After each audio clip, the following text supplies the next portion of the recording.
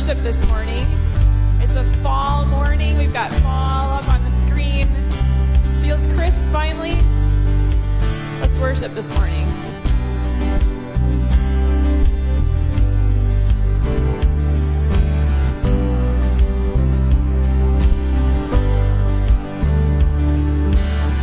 Before the world was made, before you spoke it to be, you were the King of Kings. Yeah, you were, and now you're reigning still, enthroned above all things. Angels and saints cry out, we join them as we sing, glory to God, glory to God, glory to God forever. Glory to God, glory to God, glory to God forever.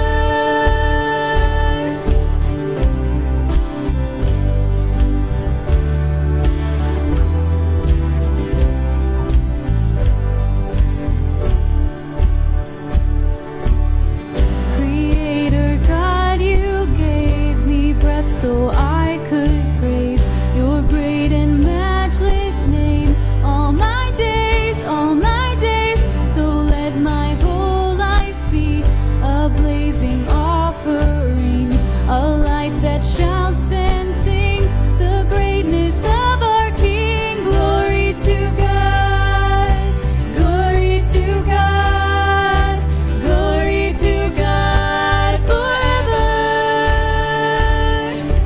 Glory to God, glory to God, glory to God forever.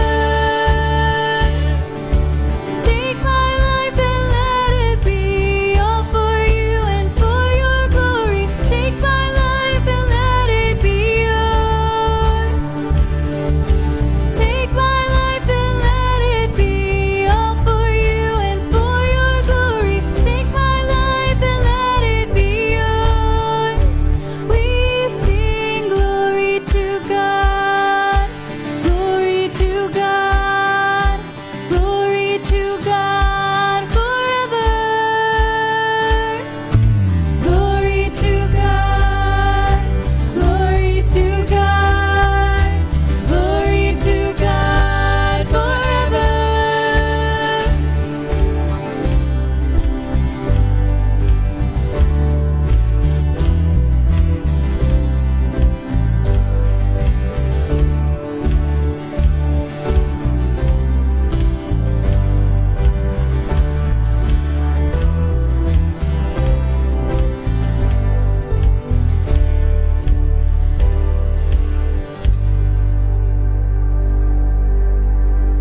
You may be seated.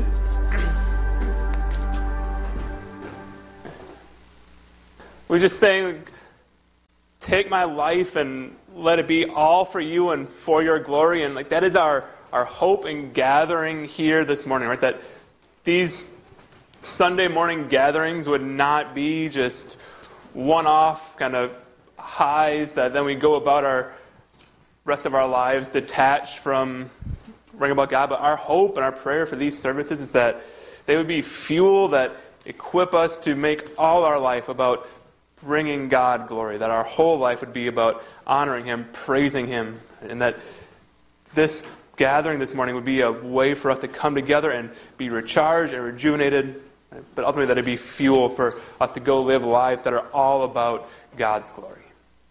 And so we are glad that you're here with us this morning. If you're visiting, my name is Tim. I'm the senior pastor here at Three Lake Evangelical Free Church, and we are glad that you're here with us. We come together and worship and make that declaration that our life is all about bringing God glory. A couple things to bring to your attention. So in a couple of weeks, on Saturday the 24th, we will have our Harvest Festival out at the Russell's Farm. So that'll start at 4 o'clock. We'll eat around 5 o'clock. The meat will be provided for that, but we'd invite you and encourage you to bring a salad or a dessert to pass if you're coming to that. You also may want to bring your own lawn chair to that, just so you have a place to sit. But that'll be in a couple weeks on Saturday the 24th, starting at 4 o'clock. We'll eat at 5. In preparation for that, next Saturday, the 17th at 9 a.m., we invite you to gather out there to help kind of clean up and do a few projects around the farm to get that ready for that. So if you're interested in that, that'll be next Saturday at 9 a.m. A couple other announcements. One is that on October 1st, we'll have a membership class here at Evangelical Free Church. If you're interested in learning more about what membership means here, or if you're interested in being a member, we'd invite you to be a part of that. You can email the office, you can email me, you can write it on the Connect card in the seat back in front of you and drop it in the offering box. However you want to let us know you'd be interested, but we would love to have you be a part of that. And also this morning, we will start our Sunday school hour for the year. So that'll include both children's Sunday school downstairs and cross-training here in this room following the service. So at 10:45, we will gather in here for cross-training. Sunday school will start at 10:30 downstairs. We would invite you to be a part of that. Obviously, a big part of Sunday school and all that takes place in that is Pastor Ian and his work that he does to coordinate all our children and youth activities. And today marks 5 years that Ian has been here at Three Lake Evangelical Free Church. So, yeah.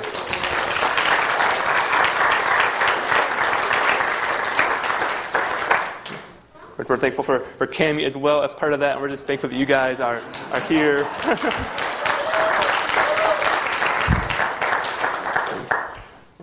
So I'm actually going to invite Ian to come now, and as part of our kind of launching into this school year, they're going to present Bibles to our first grade students. I'm going to turn it over to Ian. Thank you, Tim. It's been a blessing to be here, so thank you for letting us be on staff here for 5 years. If you are a first grader, could I have you guys come up? You get something fun. I don't know if that helps or not. But if you guys want to just sit right here.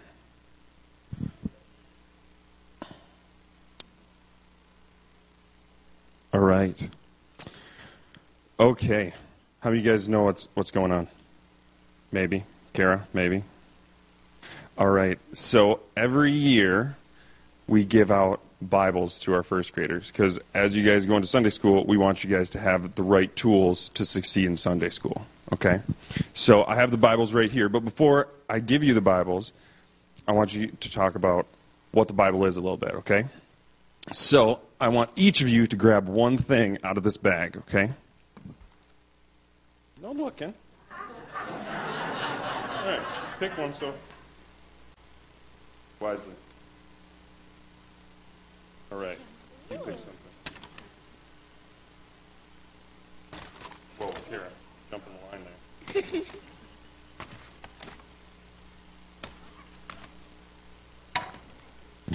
All right. Sophia, what do you got there? A tape measure. A tape measure. A tape measure? Do you think the Bible's kind of like a tape measure? No. Well, I'm going to tell you right now, the Bible is like a tape measure. It tells us how we measure up, okay? So that's how the Bible's like a tape measure. Leona, what do you have?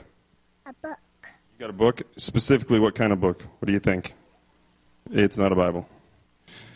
That word is manual. This is my minister's service manual. The Bible is kind of like a manual. It tells you kind of the right plays to make and what you can do and what you can't do. All right. Sawyer, what you got, buddy? A flashlight. You got a flashlight. The Bible's like a flashlight. How do you think it is like a flashlight, Sawyer? Can you see in the dark? No. And the Bible is like a flashlight because it shows us things, it clarifies things, and it shows us the right way. All right, Kara, you have maybe the hardest one. What do you think you got there? Cloth. Flip it around. What do you think that is?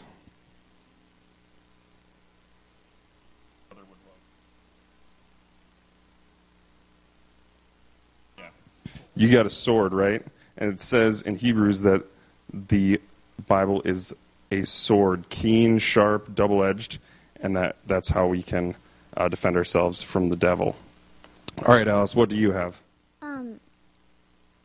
Honey Nut Cheerios. You have Honey Nut Cheerios because the word of the Lord is sweet like honey. So, guys, we're excited for you guys to have these Bibles, and you are enjoying yourself way too much. Careful, don't cut yourself. You are enjoying yourself way too much with that, but we want you guys to have these Bibles, and we are excited for you. All of the covers are made by Mrs. G, so make sure today that you thank her, all right? So you guys can take that stuff and put it back in the bag, okay? And I'll give you guys your Bibles, all right?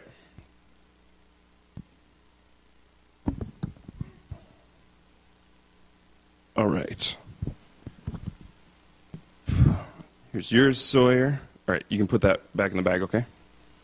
Sophia, isn't it great?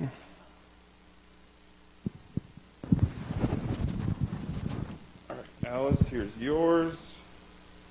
And you can put that back in the bag. Sarah. And Leona. So you guys can put the stuff back in the bag, and you can go sit with your parents, okay?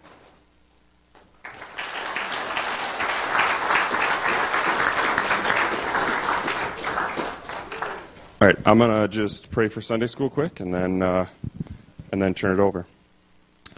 Dear Jesus, we thank you for this day. We thank you for the opportunity that we have to have church and Sunday school and invite the community and say, hey, we are doing this and we are learning about you, Lord. I ask that you would bless these teachers. Thank you for them so much for all the hard work they've put in. We thank you for Deb Canada taking over the Sunday school superintendent role. It's a lot of work, but she's doing a great job, and we thank you for her, Lord. I ask that you would bless these kids that are coming through our doors, coming to our classes, and just help us to teach them well, teach them about you well, give them a good foundation so as they get ready to go out into the world that they have that, Lord. We ask that you would bless our morning. I ask that you would bless our worship. Help us to worship you well. And as we think about communion, help us to just take this seriously and with the right attitude, Lord. We love you in Jesus' name. Amen.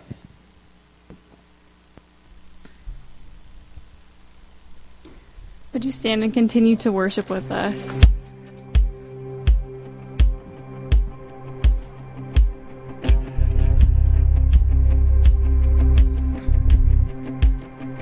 I raise a hallelujah in the presence of mine enemies. I raise a hallelujah louder than the unbelief. I raise a hallelujah. My weapon is a melody. I raise a hallelujah. Heaven comes to fight for me. I'm gonna sing in the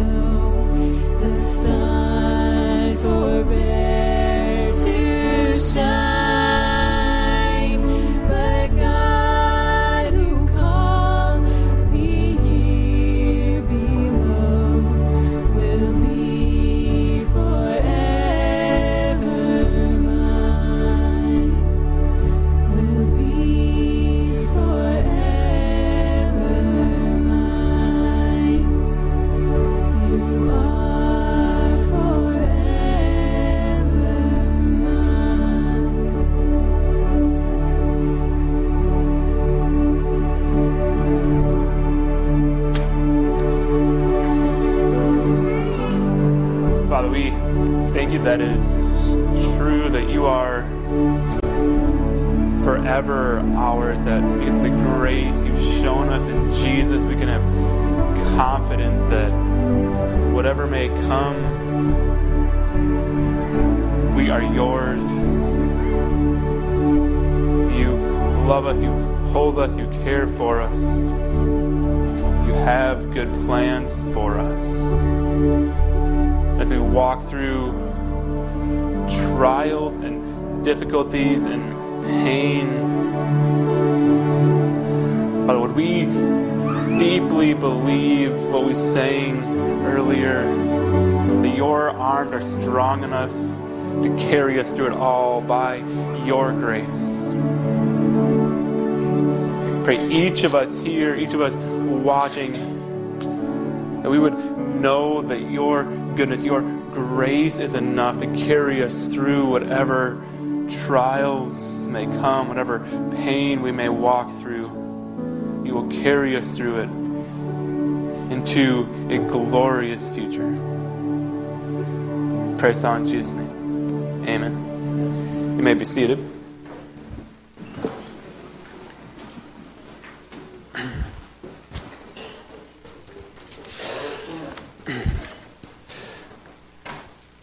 So on a Sunday morning in March of 2019, a guy named Ben Kirby, not one of those Kirbys, but another Kirby, a guy named Ben Kirby slept in, and he woke up too late to go to church. And so in an attempt to, in his own words, purge my deeply embedded Christian guilt, he pulled up some Christian worship songs on YouTube. But from there, things didn't go quite as he had maybe planned. Here's how Kirby describes what happened next. He says, I should have been listening to the lyrics, participating in praise and whatnot, but all I could see was the lead singer's Yeezy sneakers, worth nearly $1,000. Without my full dose of caffeine, I grew irritated. How could a dude leading a worship service at a church be so blatantly unaware of the optics his shoes portrayed?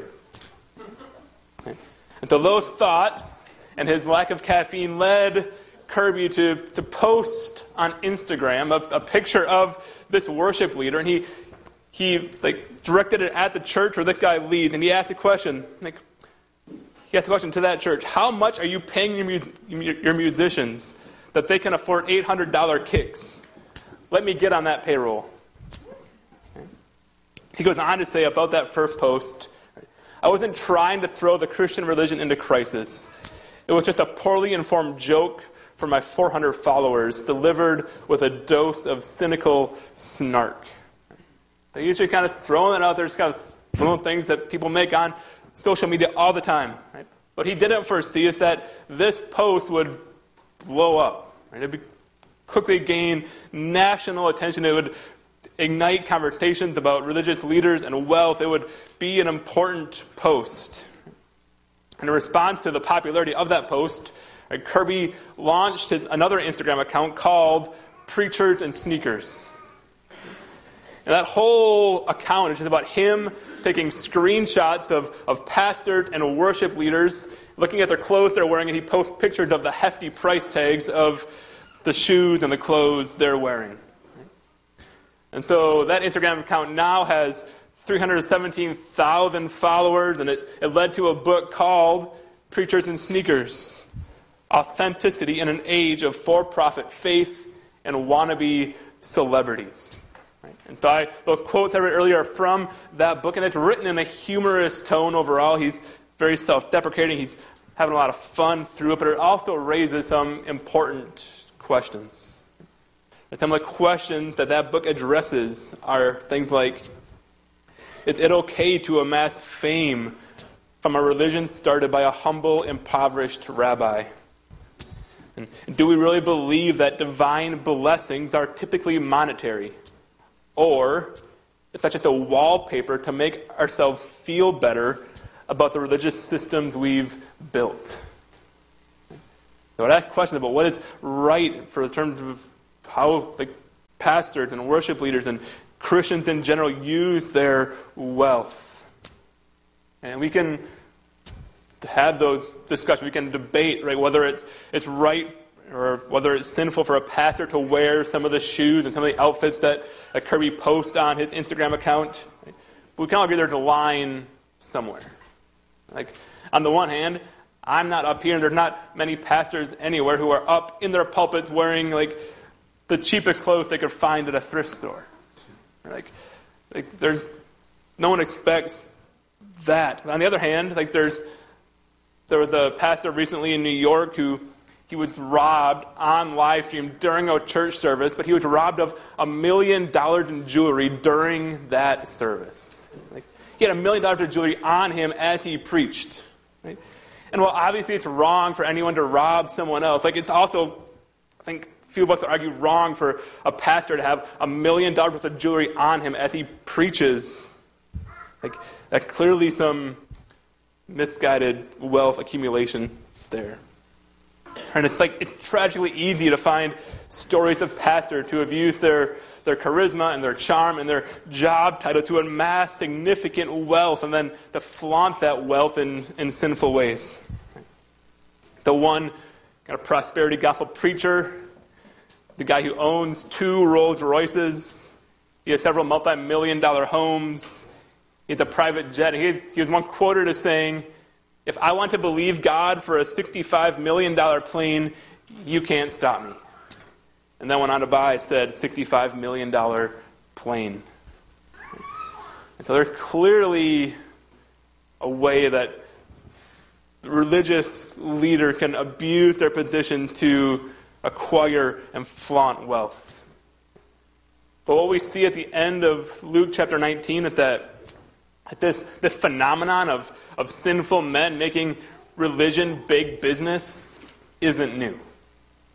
In fact, it was alive and well even in Jesus' day. We see this in Luke chapter 19, verses 45 through 48. We see religious men making their religion big business. So Jesus had just arrived in Jerusalem. Like, all the book of Luke had been pointing to Jesus coming to Jerusalem. He finally arrives in Jerusalem, where he's been trying to reach for his whole ministry. And like, the very first thing that Luke records him doing when he finally gets into Jerusalem is that he goes to the temple. He goes to the center of worship for Israel, and he rebukes those people who are making religion big business. We're going to read this whole passage together. It's only 4 verses this morning. We're going to read the whole thing, then we'll go back through it. Luke chapter 19, starting in verse 45. When Jesus entered the temple court, he began to drive out those who were selling. "It is written," he said to them, "My house will be a house of prayer, but you have made it a den of robbers." Every day he was teaching at the temple, but the chief priests, the teachers of the law, and the leaders among the people were trying to kill him. Yet they could not find any way to do it, because all the people hung on his words. And so Jesus' fundamental point in all of this, right, that the temple is for worship. Right? The point of that temple being there was for people to come and worship. It was a set-apart place where people could come and they could pray to God, and they could worship their God. That's what the temple was there for. Right?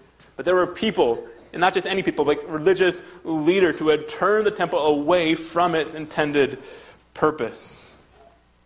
And instead they turned it into a place of big business, a place where they turned a profit by exploiting others. Right? So in the temple court, as Jesus arrives that day, there's 2 things taking place.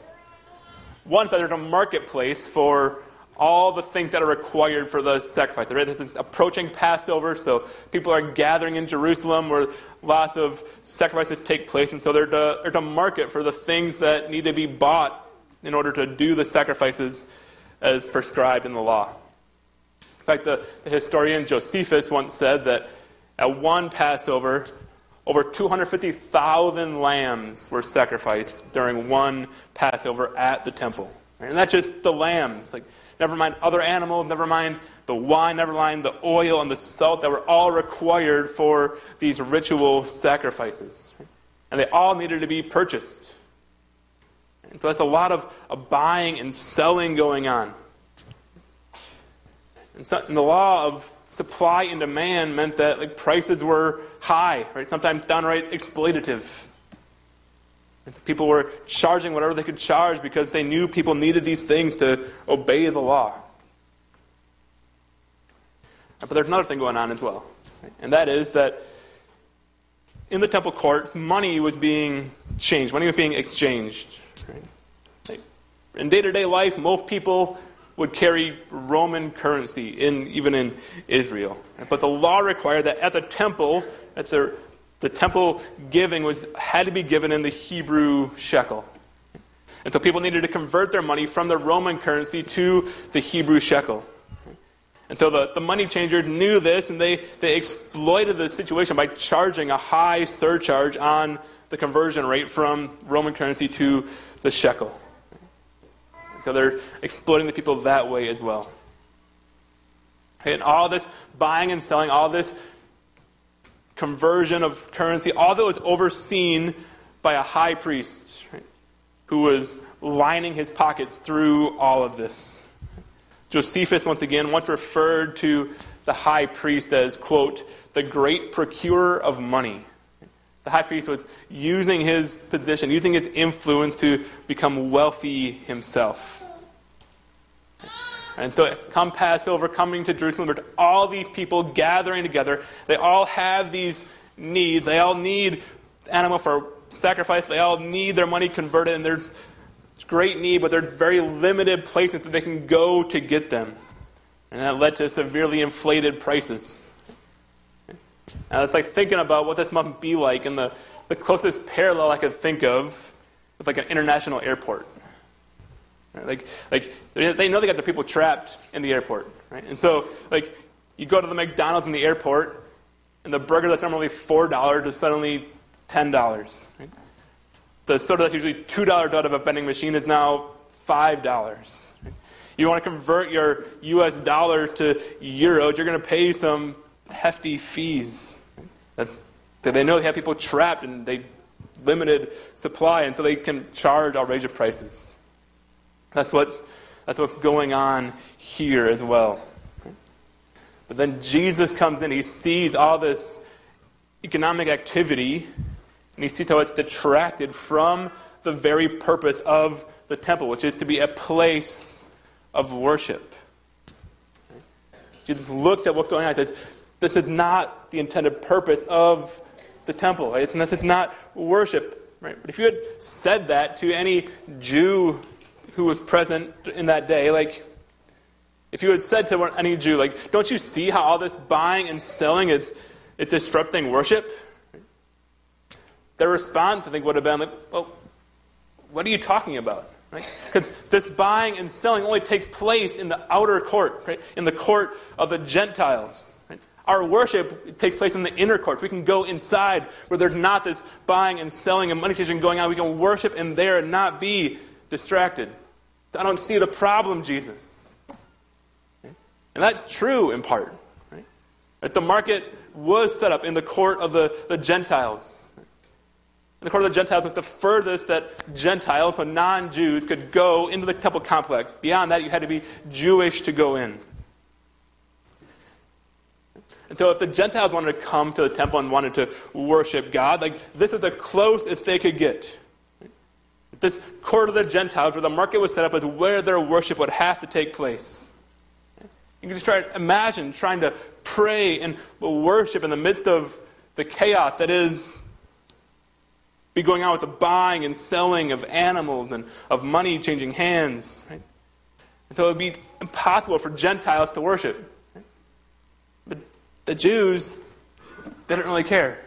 Right? What do we care if Gentiles can worship here? The temple is for Jews. The temple is our place of worship. What do we care what the Gentiles feel? Right? And that's where Jesus says, no. Right? The temple is a place for God to be worshipped, and for him to be worshipped by all people, not just Jews. And he makes that clear in verse 45 when he says, it is written, my house will be a house of prayer. So that statement, my house will be a house of prayer, is from the book of Isaiah, chapter 56, verse 7. And all of Isaiah chapter 56 is about how anyone is welcome to worship God at his temple. For example, verse 3 of Isaiah 56 says, let no foreigner, right, that is a Gentile, that is a non-Jew, let no foreigner who is bound to the Lord say, the Lord will surely exclude me from his people. And then starting in verse 6, it says, and foreigners, that is Gentiles, who bind themselves to the Lord, to minister to him, to love the name of the Lord, to be his servants, all who keep the Sabbath without desecrating it, and who hold fast to my covenant. Right? To all those foreigners, these I will bring to my holy mountain and give them joy in my house of prayer. Their burnt offerings and sacrifices will be accepted on my altar. For my house, right? This is what Jesus is quoting right here. For my house will be called a house of prayer for all nations. So Jesus doesn't say those last words, for all nations, right? But he expects that his hearers will understand the context, right? And know that those words come next, that his house is a house of prayer, not just for the Jews, but for all people. So the temple is intended to be a house of prayer for all people. It's going to be a place of worship for all people, not just Jews. And then Jesus shows up, and there's a market in the midst of this worship center, making worship impossible. And that's why Jesus is so upset. The activities taking place were preventing people from worshiping. The activities that are taking place were preventing the temple from achieving its purpose. One commentator put it this way: by buying and selling in the outer court, the money changers were effectively excluding Gentiles from the worship of God, and thus they were failing to fulfill their mission to the world. This is what made Jesus so angry. It was not simply what the people were doing, all the buying and selling. It was also what they were not doing, praying to God or reaching the lost. The greed of the money changers and those who were selling was crippling the worship of those who came to the temple. And Jesus makes it clear, right, that while his main concern was that these activities were getting in the way of worship, it was also clear that what they were doing in and of itself was wrong. He says, my house will be a house of prayer, but you have made it a den of robbers. Which that den of robbers is a quotation from Jeremiah 7:11.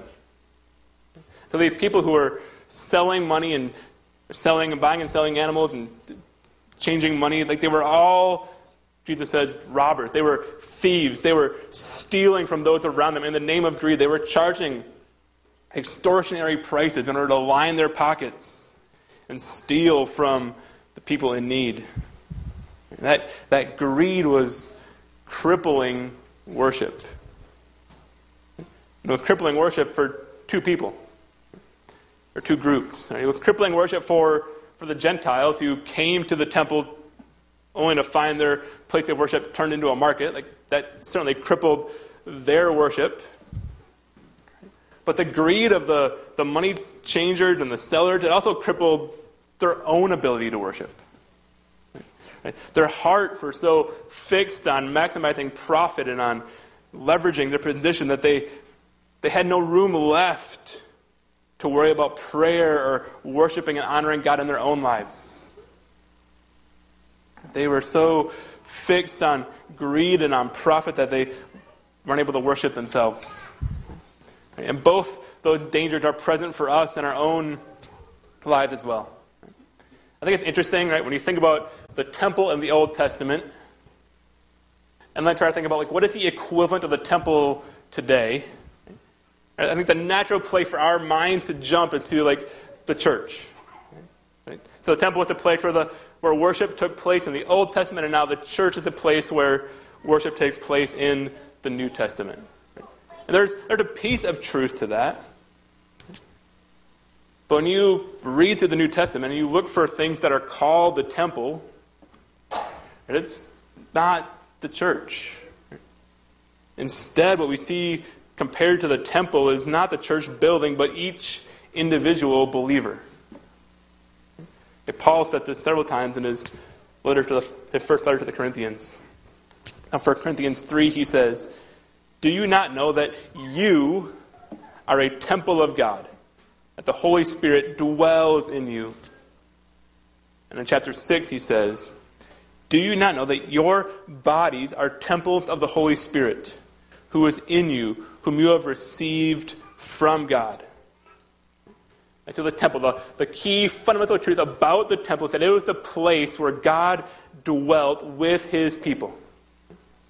It was the place where God was especially present on earth in a unique way. That was the function of the temple in the Old Testament. But then Jesus comes down the scene, and John tells us in chapter 1 that the Word, that is Jesus, was God, and that the Word became flesh and dwelt among us. Right? So it shifted where God dwelt among us from the temple to the person of Jesus. And so in Jesus' lifetime, the place where God dwelt with his people was in the person of Jesus. But then Jesus ascends into heaven. He promises that when he ascends, he will send another in his place, and that other is the Holy Spirit. So when we trust and we follow Jesus, the Holy Spirit comes and he dwells in us. He lives in each one of us who have trusted in Jesus. The power of God is living in all who have trusted Jesus. And that presence of God in us through the Holy Spirit makes us the temple of God. The Holy Spirit of God dwells in us. It is the place where God dwells now. So therefore, if the temple place, the temple's function is to be a place of worship, then your job, your function, your place as a temple of God is to be a place of prayer and worship. That's your first and foremost job as a temple of God. You are to be about worshiping God. That's what your life should be about. In John chapter 4, there's a conversation between Jesus and a Samaritan woman, and they're discussing the proper place to worship God. They're debating whether it's at Jerusalem, at the temple, or it's where the Samaritans worship. That conversation ends with Jesus saying, "A time is coming and has now come when the true worshipers will worship the Father in the Spirit and in truth." Like, these are the kinds of worshipers that the Father seeks. Right? The place of worship no longer ultimately matters. Right? Worship doesn't revolve around the temple anymore, because the temple in Jerusalem is no longer where God dwells with his people. He dwells in his people through the Holy Spirit and enables them to worship him in spirit and in truth. And so we, each of us who has trusted in Jesus, is the new temple. We are the new center of worship. Just as the temple was built as a place for worship for all people, the temple was a place where even those outside the community of God could come to experience God.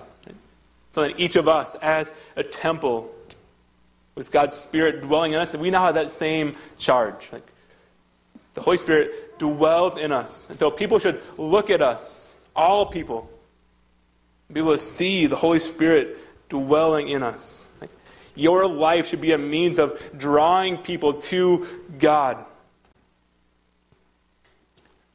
So the question is, right, if that's our call, right, to be a place where all people can see and feel the presence of God, right? Not just religious insiders, but all people can see and feel the presence of God in us. That's our call. Right?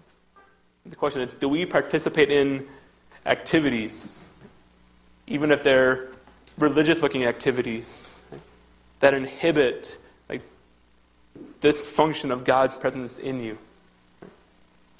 Does your life draw people towards God or push people away from God? Or does your greed, right, to cause you to act in ways that keep people away from God instead of drawing people to God? Is your life marked by a greed or a materialism that cripples your own ability to worship? Or that cripples the ability of those around you to worship? Do you have greed or materialism in your heart that causes you to make decisions that are motivated more by a desire to acquire wealth than by a desire to worship God? Or does that materialism and greed, does it cause you to neglect financial giving as part of your worship? I feel like if you really stop and you really examine your heart, not just do you know the right answer, but if you examine your heart, really ask yourself honestly, what matters more to me? My own prosperity, my own wealth, or worship? That's the question that these Jews in this passage faced, and they clearly chose their own prosperity over worship. It's a warning for us not to make the same mistake, right? That our worship matters far more than any material things. And you may hear that, you may think about that, you may wonder, what's the big deal? Sure, maybe I have a little greed in my life, maybe can be a little materialistic, right? But surely there's worse things to be guilty of. That's not that big a deal. But what we see in this passage and in the rest of the New Testament is that greed is one of the fundamental things that cripples worship.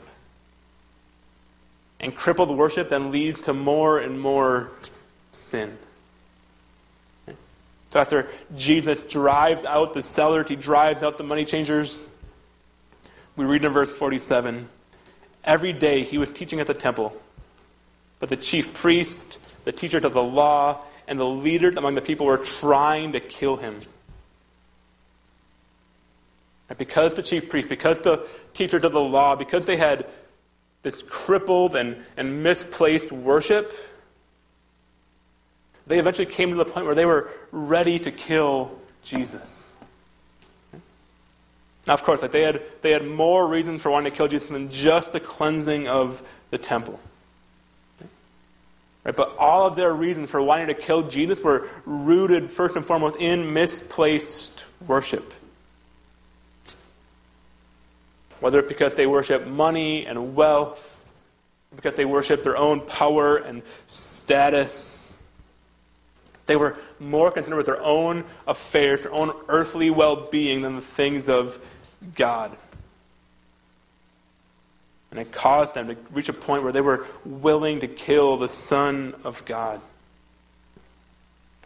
And it's clear throughout the Bible, right, that one of the great causes for our priorities, our worship getting twisted, is greed and an excessive love of money.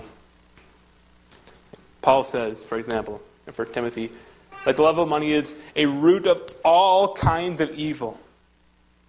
Some people eager for money have wandered from the faith and pierced themselves with many griefs. A love of money is a stepping stone, Paul said, that leads to all other kinds of evil. So here's my encouragement, my hope for you, right? Just guard yourself against that kind of greed. You don't know where it will lead. That's how sin in general works, right? It gets progressively worse, little by little, step by step. It wormed our way into our lives little by little, one step at a time. The chief priests, the teachers of the law, didn't wake up one day. They didn't go from being fully invested in worship one day to suddenly being, what I want to do today? I want to kill the Son of God. Right? That switch didn't happen overnight. They got to the point of wanting to kill the Son of God because their crippled worship led to one little sin, which led to another little sin and another little sin, and it built up until it reached the point that it seemed like killing Jesus was a rational decision. That's how sin works. It's like, look, I don't know each of your stories. I don't know what sins you may be fighting in your own life right now. I don't know what might be working at you. I don't know where you may be struggling to be obedient. Here's what I know. If we don't put sin to death, if we don't make our life about worshiping the one true God, over time that sin, if it's unaddressed, will grow. And it will morph into more and more egregious sins. And you won't even see it. One sin leads to another sin, and it all looks rational.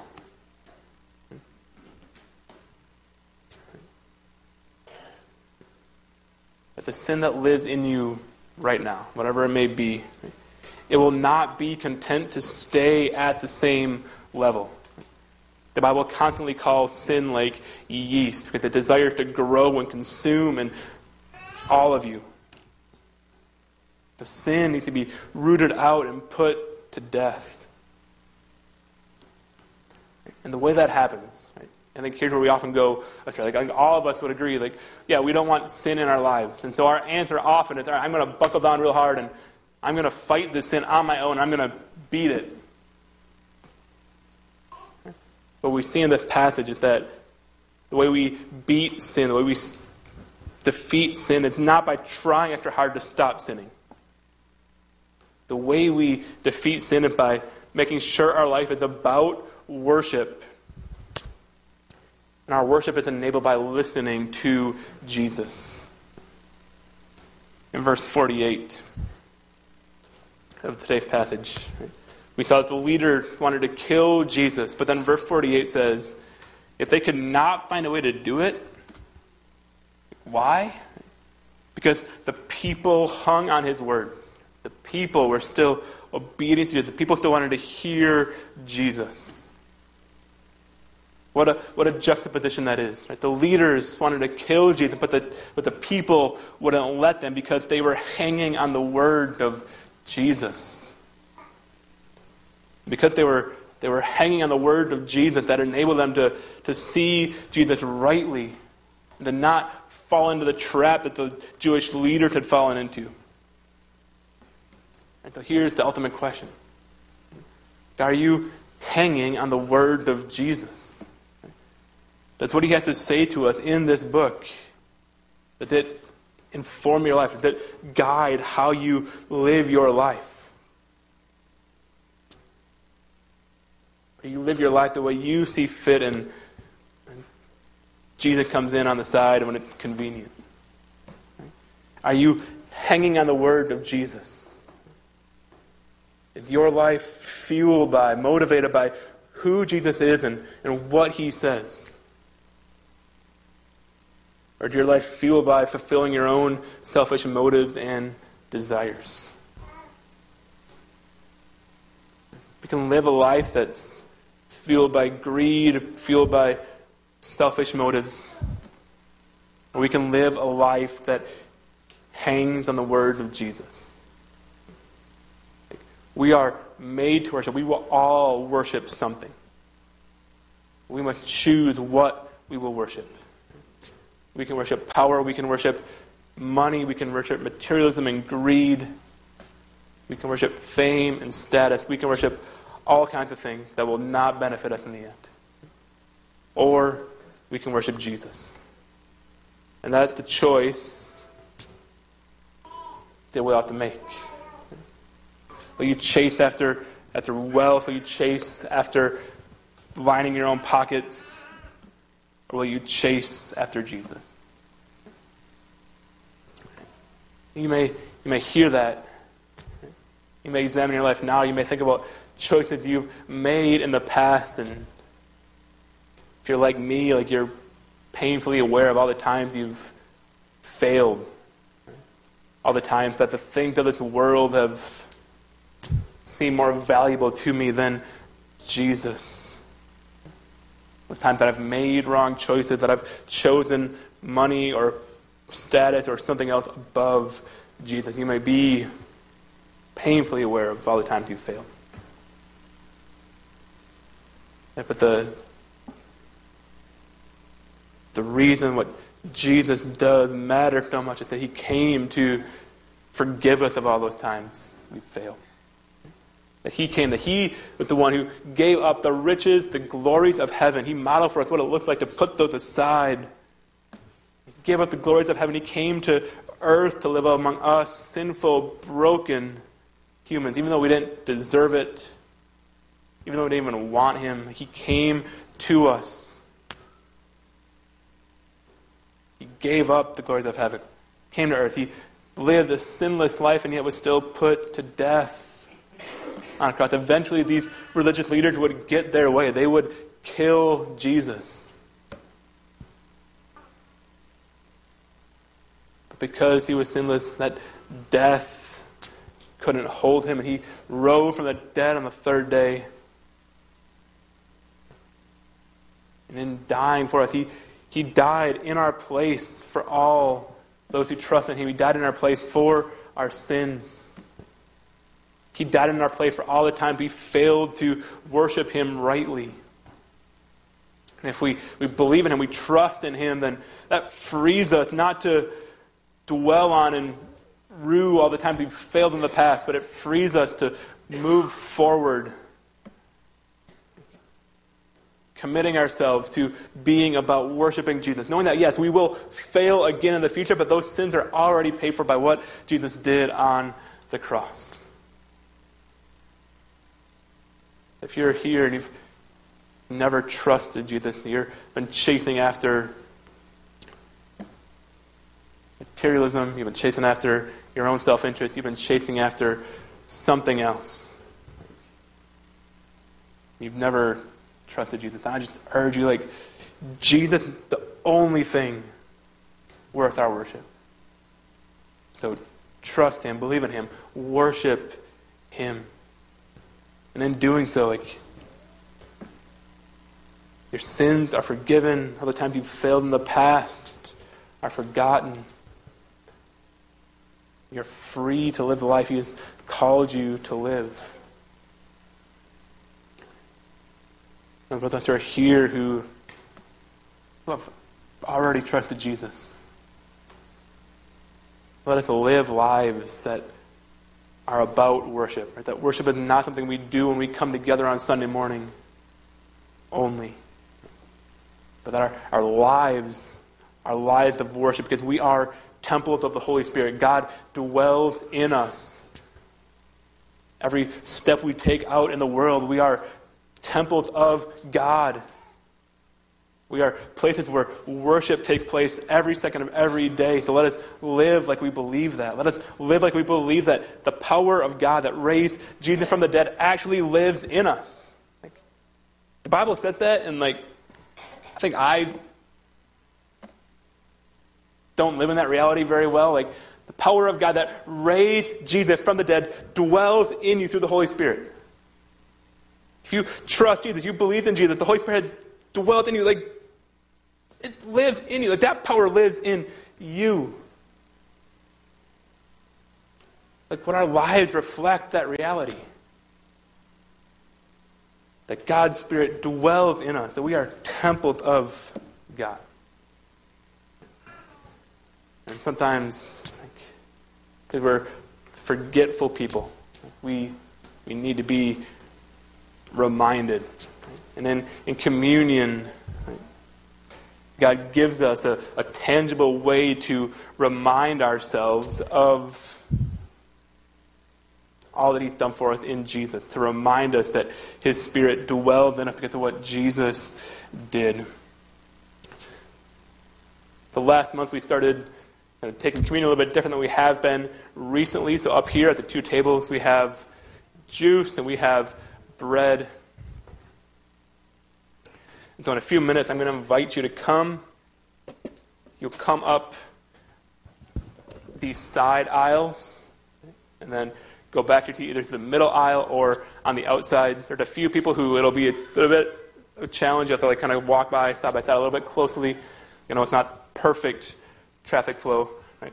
But one of the great things about doing communion this way is that it reminds us that we are the body of Christ, that we are united together through Jesus. And so like that little awkward closeness, right, can just be a little reminder that you are a body of Christ with the people gathered around you. So I invite you to come in just a minute.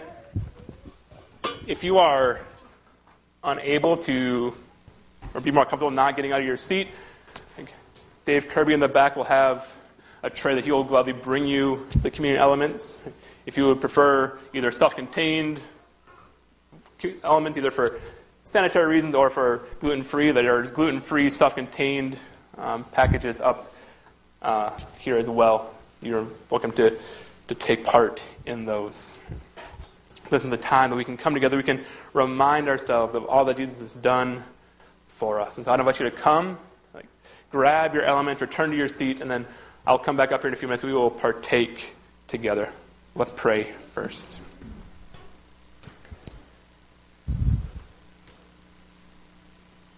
Father God, we thank you for this time to gather together as your people you have made to worship you and to bring you glory. People who have been saved by Jesus, so that we may go out and we can draw other people to yourself. Father, when people look at us,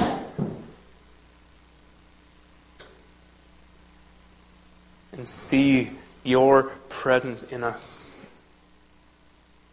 when people be moved to worship because they see you in us. Not worshiping us, but worshiping you.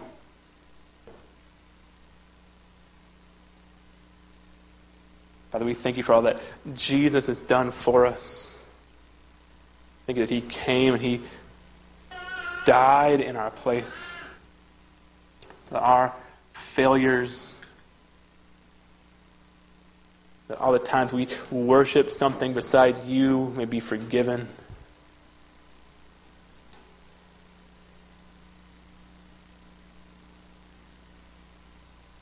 Thank you, Jesus died in our place to forgive us our sins. And you gave us this meal, this communion time, as a way to come together to remind ourselves that we are one body with Christ as our head.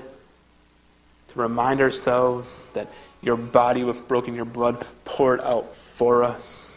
But Father, would we not take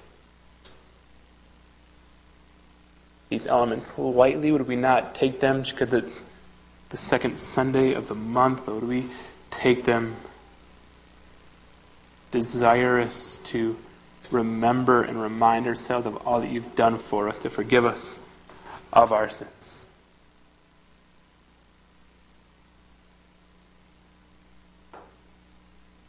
We pray in Jesus' name. Amen.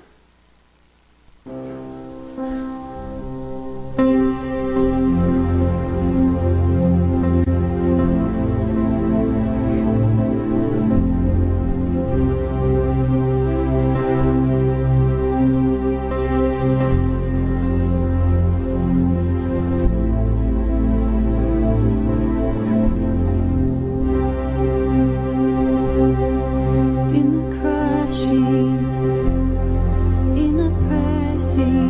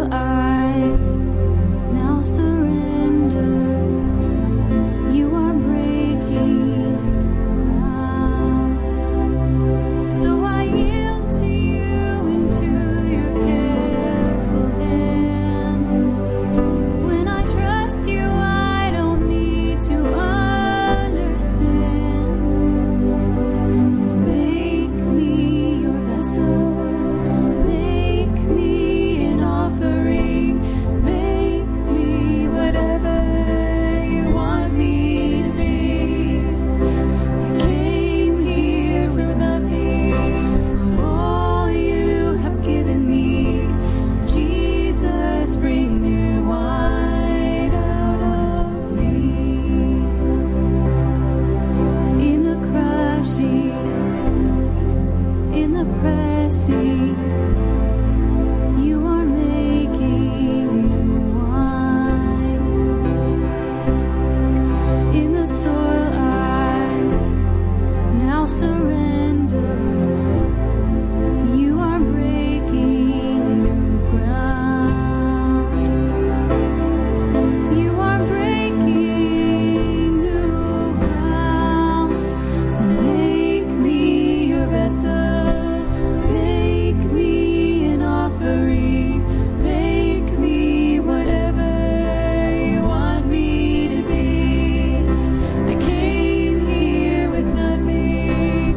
All you have given me.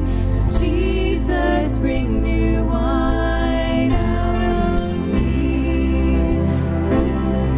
Bring new wine out of me. 'Cause where there is new wine, there is new power, there is new freedom, and the kingdom is here.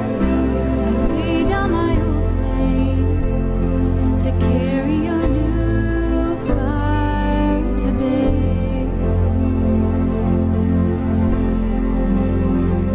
'Cause where there is new wine, there is new power, there is new freedom, and the kingdom is here. I lay down my old flames to carry your new fire today.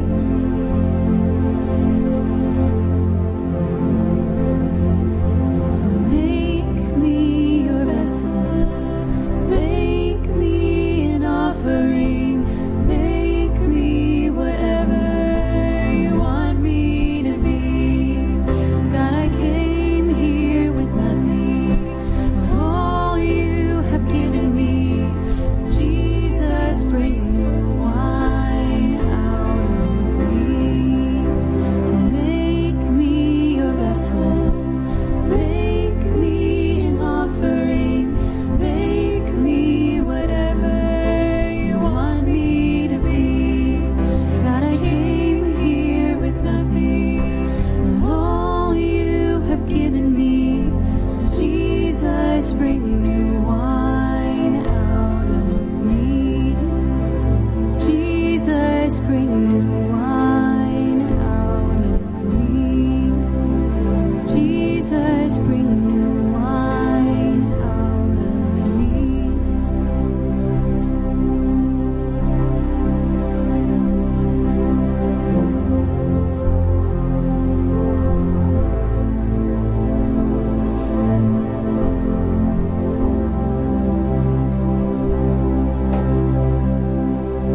Lord Jesus, on the night he was betrayed, he took bread. And when he given thanks, he broke it and said, "This is my body, which is for you. Do this in remembrance of me." Partake.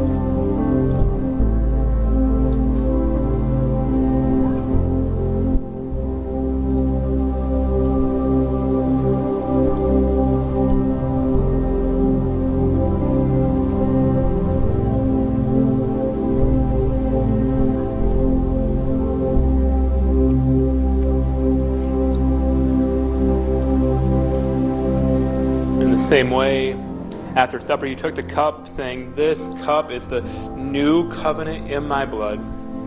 Do this whenever you drink it in remembrance of me." Partake.